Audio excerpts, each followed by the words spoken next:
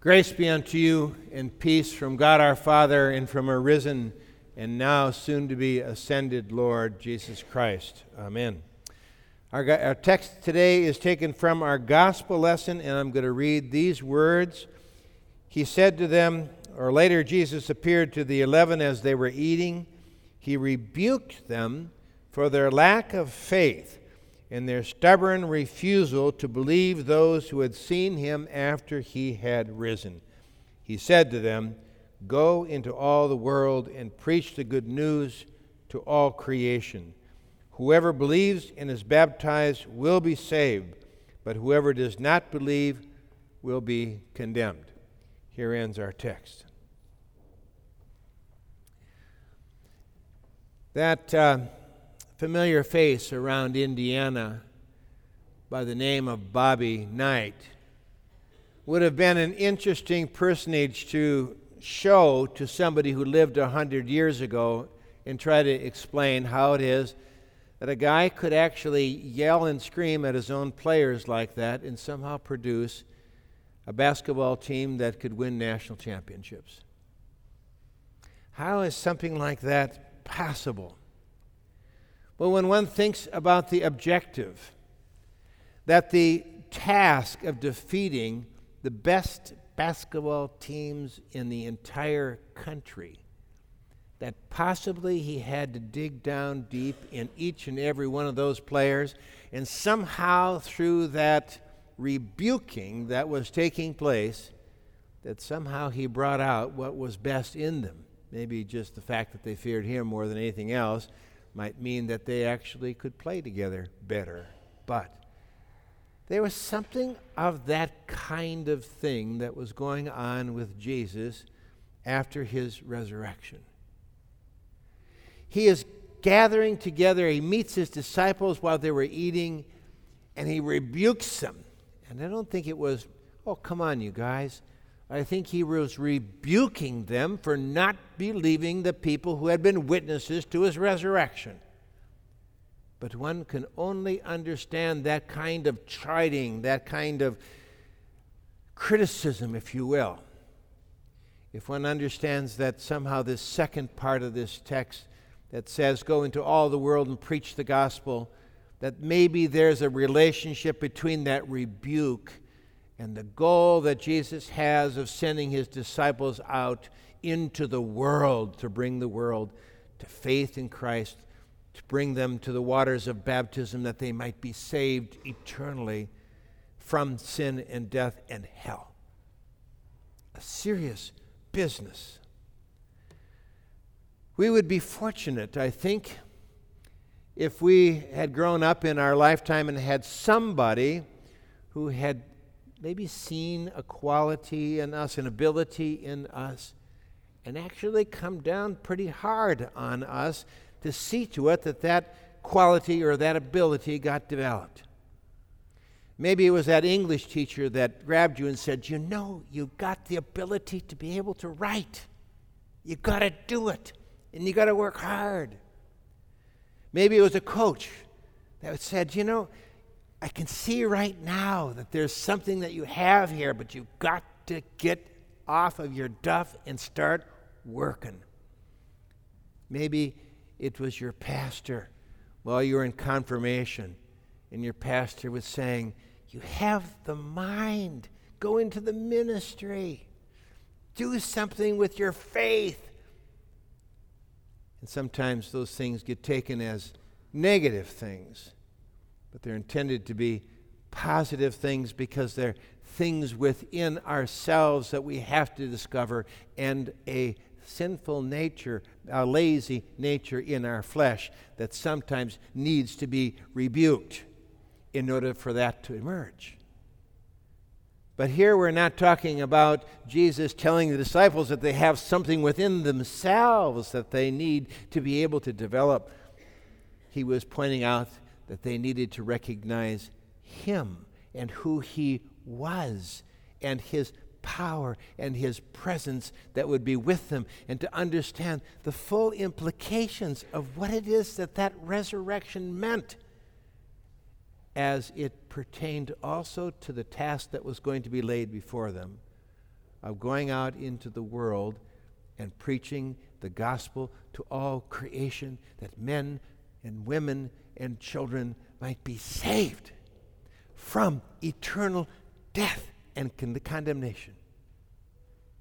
Imagine what that means and how significant that task is.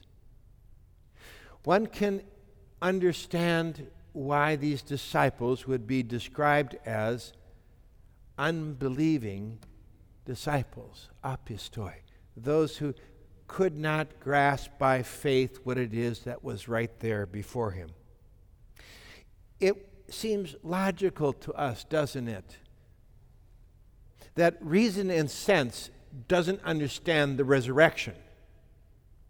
How is it that somebody whose body was bloodied and killed and stabbed with a spear and nailed to the cross, how could this person who hung his head and said, "It is finished," and there were earthquakes all around, how could he come back from the dead just a matter of a couple of days later? What does reason and sense make out of this guy who could walk up to the tomb of Lazarus and say, "Come forth," and yet he could not even on that cross come down and say, "I've won"? What does reason and sense make out of the fullness of the Godhead dwelling bodily in a human being who is born as a little tiny baby in some insignificant town in Nazareth, in Bethlehem? What does reason and sense make of that? Why wouldn't we find it to be logical that his disciples would find themselves unbelieving? Jesus, though, had told them, didn't he, repeatedly, what was going to happen. The Son of Man is going to go up to Jerusalem. He's going to be delivered into the hands of the chief priests, the scribes, and elders. He's going to be put to death, and he's going to rise again. Right up over the top. They were eyewitnesses to his appearance and life, and yet, in spite of all this, they were without faith. They could not grasp the significance and the big picture of what it is that had just happened in front of them. But yet, strangely, and it's hard to be able to put this into the right words, they also believed. They believed, right? We saw this all along. Jesus said it to Peter, "Who do men say that I am?" And in the end, Peter says, "You are the Christ, the Son of God." Peter, flesh and blood hasn't revealed this to you, but my Father who is in heaven. Yeah, this is the Holy Spirit that was at work in those disciples to believe in him. They knew that he was the eternal second person of the Trinity. John said it later on. And Jesus said, "If you've seen me, you've seen the Father." They would have known that he was who he said he was. They believed, and it didn't have to be contrary to reason and sense. They saw the miracles. They saw him at the Mount of Transfiguration. He was transfigured before them, and they knew and understood the Scriptures. So the question is like that one that was presented to that man as Jesus came down that mountain. He said, "I believe, help thou my unbelief." And I think every single one of us know that along with our belief comes to be this unbelief that resides within our own flesh and sometimes has a hard time grasping the significance of this resurrection. The answer to say, how do I somehow get this faith to overcome this unbelief? It has something to do with those words, "Go into all the world and preach the gospel." Go into all the world and preach the gospel.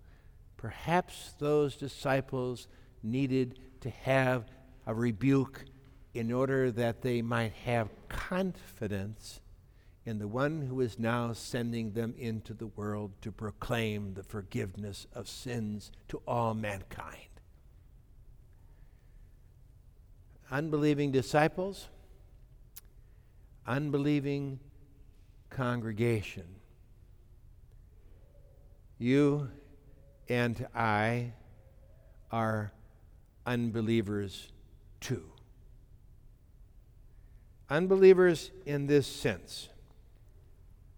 We do not believe the witnesses to the resurrection. There's no difference between the evidence that was given to those disciples and the evidence that is given to us. In fact, we have even more. We've got about 2,000 years worth of tradition and study and learning in the Scriptures and in the testimony of those disciples, and we're not just a matter of a couple of days after the resurrection trying to understand it. We've had a lifetime to be able to do it. What would our life be like if we really, really, really grasp the fullness of that resurrection? What would it be like? We would be filled with unbelievable joy from the second that we woke up in the morning until the time that we went to bed, and we'd probably even be doing it in our sleep. We would be living with an anxious anticipation of that hope of the resurrection. And every single time that somebody died in the faith, we would be saying, thank God, they get a chance to be able to go to heaven, and we are being left behind. We're the ones that we should cry about, not that person who's going to be with Christ now and whose body is going to wait the day of the resurrection.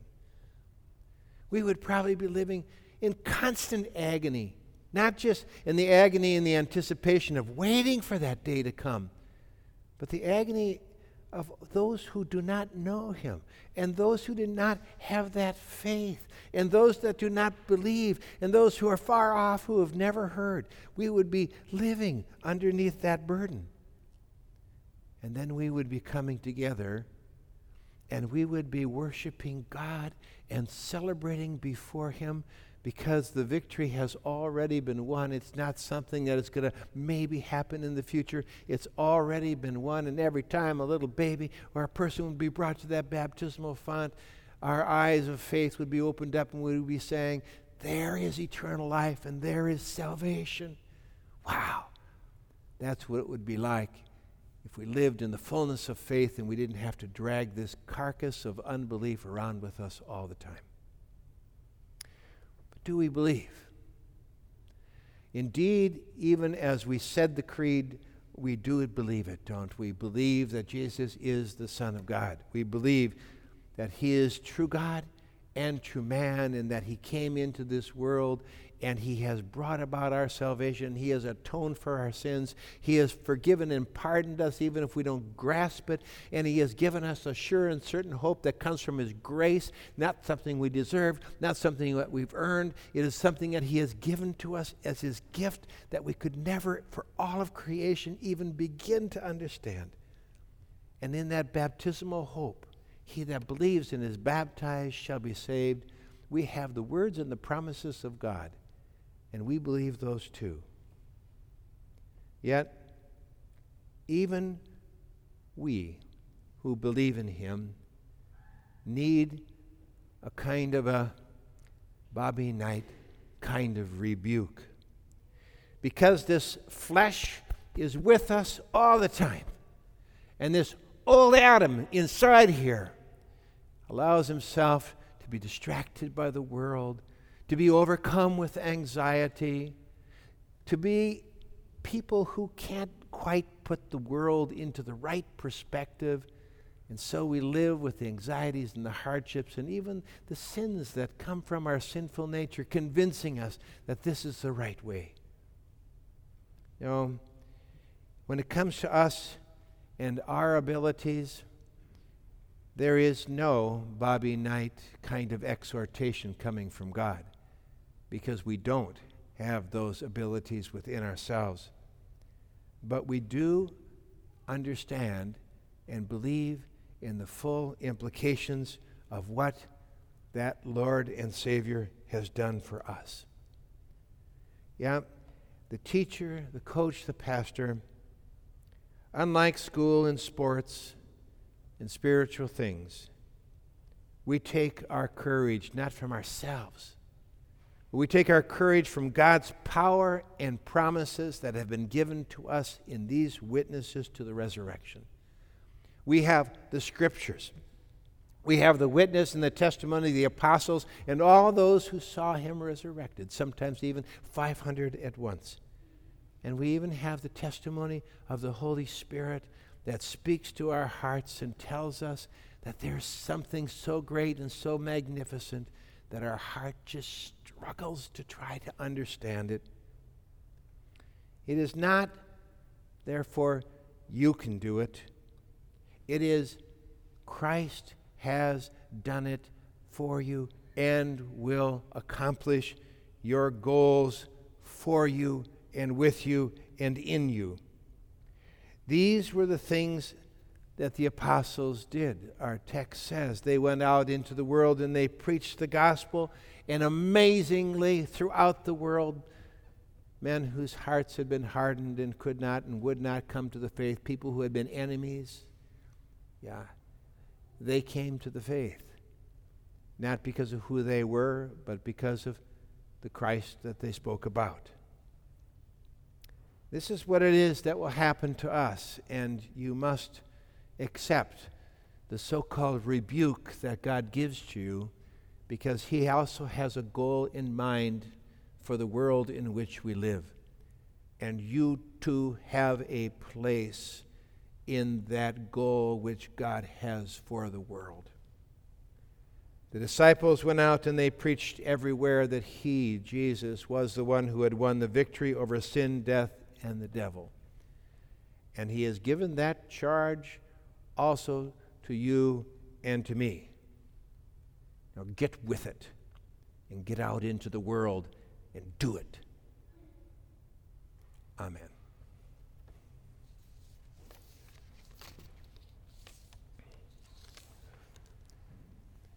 May the peace of God that surpasses all human understanding guard and keep your thoughts and your minds through faith in Christ Jesus unto life everlasting. Amen.